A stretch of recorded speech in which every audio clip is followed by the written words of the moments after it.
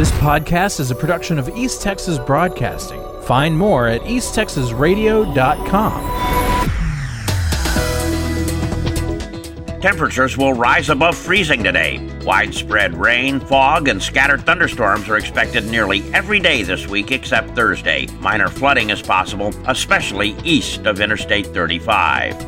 The Uvalde Leader News is reporting that a special grand jury has been called to investigate the response to the 2022 massacre at Robb Elementary School. District Attorney Christina Mitchell said the grand jury would review evidence related to the mass shooting. The investigation is expected to last at least 6 months.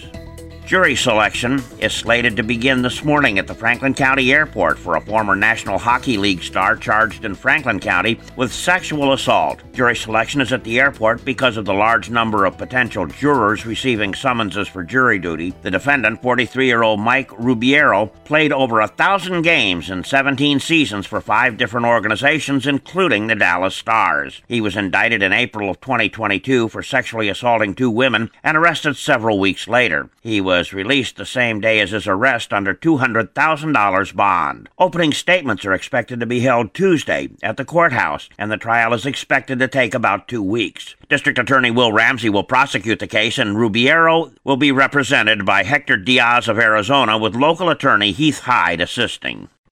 A missing woman last seen visiting her parents in Paris has been found dead in Love County, Oklahoma. 51-year-old Stephanie Lofton disappeared in December, and her rental car was found abandoned in Stevens County. Her estranged boyfriend, Michael Gonzalez, has been charged with her murder and remains in jail.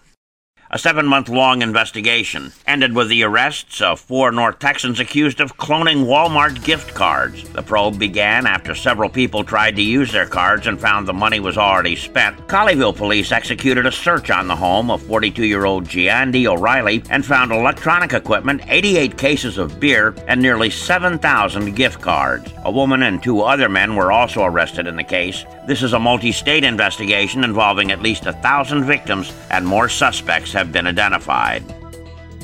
A Cass County grand jury has no-billed the owner of a rifle in connection with a Linden grocery store employee's death in September. 39-year-old Larry Lawrence of Queen City was placing groceries in the back seat of a vehicle at the Crump Food Store in the 700 block of West Houston Street, where he was employed. While petting a dog in the vehicle, Lawrence was shot by a .22 rifle that was also in the back of the vehicle. The grand jury found no wrongdoing by the owners of the gun. I'm Dave Kirkpatrick. This podcast is a production of East Texas Broadcasting. Find more at easttexasradio.com.